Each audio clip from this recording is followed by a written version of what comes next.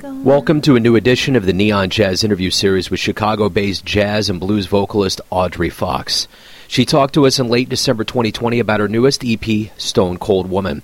This artist is unconventional, inspired, and uniquely delightful. Her story is one you should hear. Enjoy. All right, Audrey, thank you for taking a minute out for Neon Jazz today. I appreciate it. Sure, my pleasure. So I have really enjoyed the music that was sent over to me. And the one thing, I guess, before we really get into the actual artistic material with Stone Cold Woman is it's coming out during a pandemic. Talk to me a little bit about your feelings on the timing and kind of what's going on right now in the world. Yeah, well, that was a challenge because, we wanted to put it out before, but I just wasn't ready to do it. And then, time was passing and it was done and we were in the mix down and then the pandemic took hold. So I wanted to put it out in March, but then that wasn't a good idea because, everything started closing up and there were so many uncertainties. And so I waited, and then I thought, if I don't do it now, it's never going to get out. So October rolled around and I thought, well, let's just release it. So I was fortunate enough to be able to play a release show that was outdoors at Fitzgerald's in Berwyn, which is a great club. But I was able to squeeze that in before everything shut down here for the winter. So it had challenges, but we did it, and I'm happy that it's out finally. Well, talk to me a little bit about what you want the user or fan that actually downloads this album or purchases it physically. What do you want them to feel from what you've created? I'm not sure what I want them to actually feel. I want them to enjoy the music, and maybe people will listen to it and, identify with something in the lyric or, just in the melody of the song and relate to it in a way that is personal enough to play it more than once, maybe. My intention was just to write some unique songs in the jazz genre and bring my own musical influences to it. And I think that's what I accomplished. So are you originally from Chicago? Yeah. Okay, yep. Awesome. Talk to me about growing up in Chicago and kind of how music became your life. Well, I grew up in the Cicero-Berwyn area, which is, just on the cusp of Chicago. My parents really didn't allow us to listen to much music except for the oldies station. And then they had a record collection. So I used to take their records and listen to it. And there wasn't a lot of jazz, but I grew up listening to, just the oldies, and then old country, actually. My parents loved old country. And so I listened to that. And then we had this neighbor, actually. Her name was Helen. She was this older lady, and she played the piano, and she would come over. She didn't have much family, but she would come over by us, and she'd play the piano, and she taught me a few songs. So I guess that was my first introduction. She taught me Secondhand Rose and the Tennessee Waltz. And I was about 7, I would have to say. And I would sing those 2 songs with her when she came. And then we took her out for dinner once to a restaurant in the neighborhood, and they had a piano there. And my mom's like, go on, sing for everyone. And so I did. I was this little 7-year-old girl singing the Tennessee Waltz and Secondhand Rose because those were the only 2 songs I knew. But that was my, kind of introduction to performing, I think. How did everything kind of take off for you? What did you do as far as, schooling and kind of how did the stage really get woven into your life?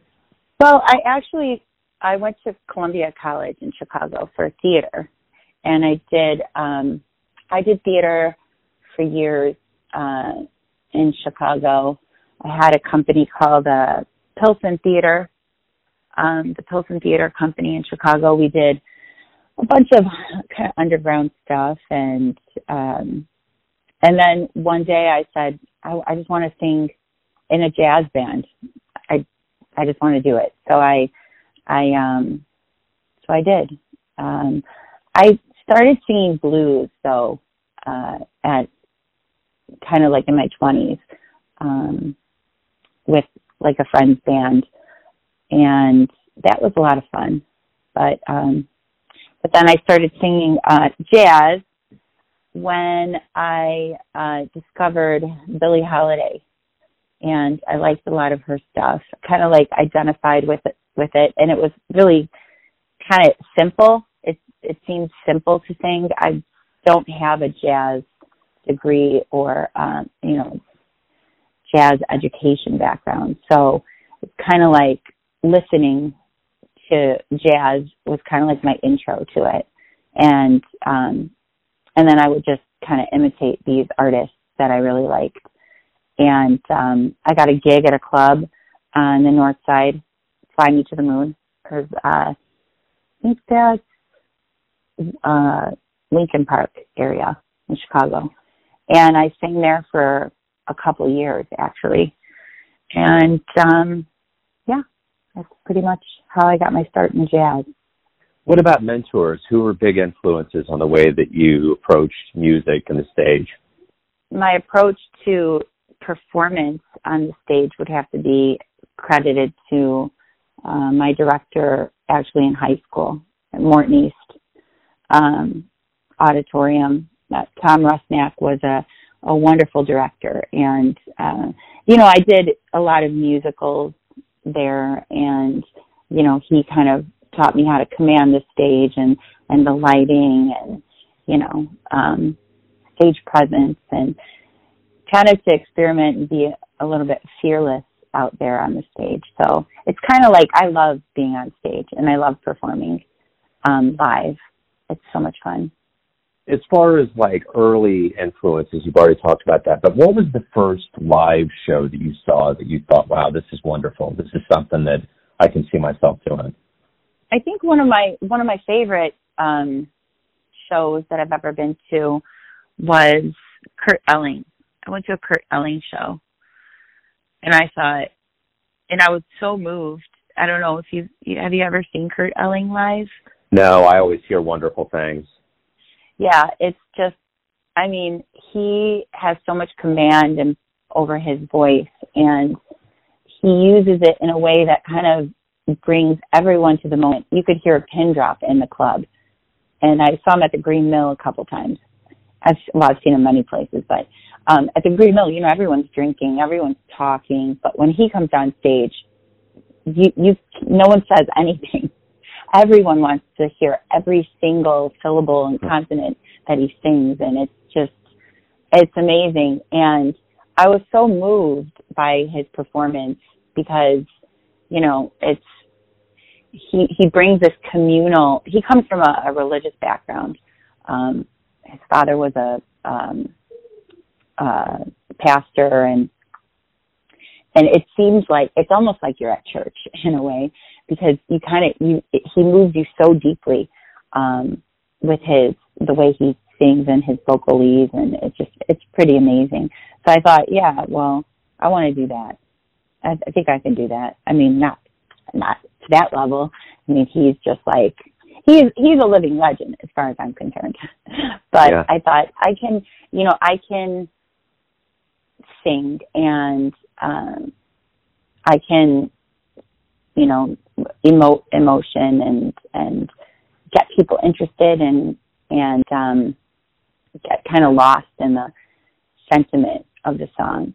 I think that's why I kind of am so attracted to jazz, because I love the whole nostalgic atmosphere that it creates. What do you like the best about being a performer, about being a musician? What is it that you look forward to the most with it? I just love to sing and actually have those moments where everyone's connected. The musicians are connected on stage, and everyone in the audience is connected. It's kind of a communal thing. I think I look forward to those moments the most. When we used to play that club in Chicago, everyone just got up and started dancing at some point. Some nights were so-so, but then there were these magical moments where, everyone is just like paying attention and listening, and, by the end of the set, it's just, there's electricity.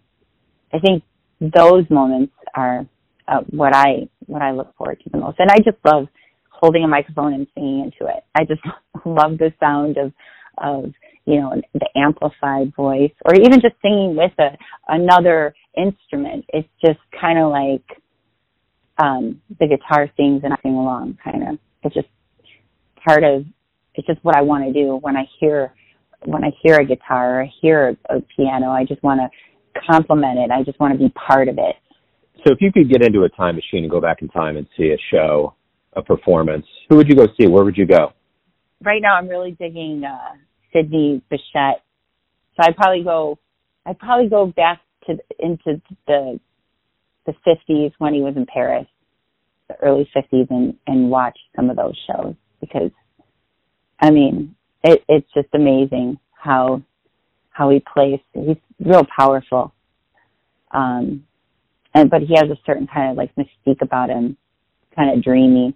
I like to dream about those times. And so I would do that. I would go to Kansas City, actually.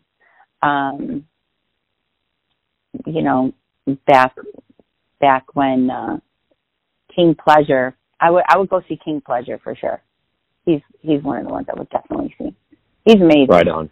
So when we do get back to live music, you're on the stage, we're in the crowd. What do you hope we realize about this absence of live music, this time away from the live environment? Oh man, it's so important. Like I always knew that live music and theater, all of that is important, but this really, really made me appreciate it even more. I think it's so important to have a community of people together in one place enjoying art, participating in the art. I think it's such an important part of society today, especially, the way all the kids are being schooled right now on the internet. Everyone's online. Everyone's online at work. Everyone's online at school. So there's exchanges, but it's different. It's different than being in an audience in that room and you hear something happen and you see something happen and you're a part of that. And I think that's important for society. And I think that's kind of what I'm appreciating more about it now. Everyone has a perception of you, your family, your friends, your fan base, but you're living your life. Who do you think you are? Who do you think you are? That's a good question. Why are you asking me so many difficult ones? I like to get to the essence. Who do you think you are? Well, as an artist, I think I'm an artist, first of all. And I think that most everyone has a tiny artist inside of them. And it just takes certain things to bring it out of them. And I think I've been on the pursuit to find just what that is within myself and bring it out. And I'm an artist on so many different levels. I decorated my Christmas tree this week, and it's beautiful, but it took me a while, and I stood back and I looked at it, and I wanted to find the balance and the ornaments, and I think that's part of what I do as an artist in my music as well. I try to I take all of these elements that are me, all my influences, whether it be, John Prine or Susan Tedeschi and, old country and new jazz, or, Sarah Vaughan, and, all these different experiences that I've had, and even, rock and roll, and bring it together in a way that is uniquely my own expression, because, everyone only has themselves, and that's all we can bring forward.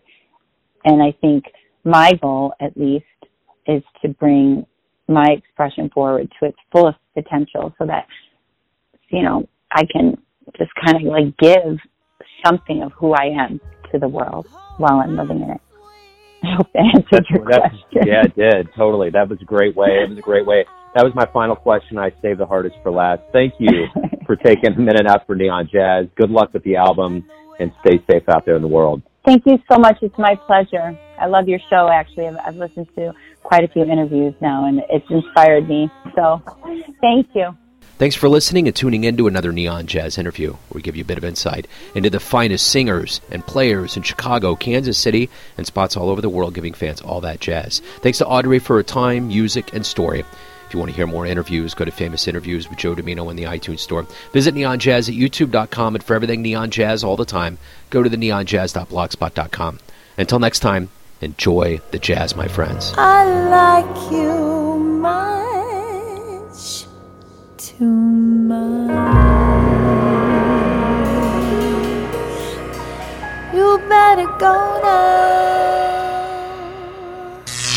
Neon Jazz.